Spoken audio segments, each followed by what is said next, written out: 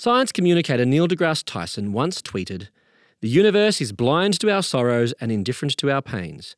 Have a nice day." Indeed, if there is no God, then this is true. The universe just doesn't care if you suffer. And this is a somewhat bleak way of viewing the world and hardly a reason to have a nice day. Yet the Christian story is very different. For the Bible claims there is a God who promises to be with us through life's darkest valleys, who is aware of our sorrows and feels our pain.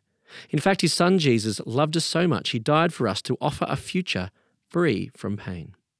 Perhaps this is a better reason to have a nice day.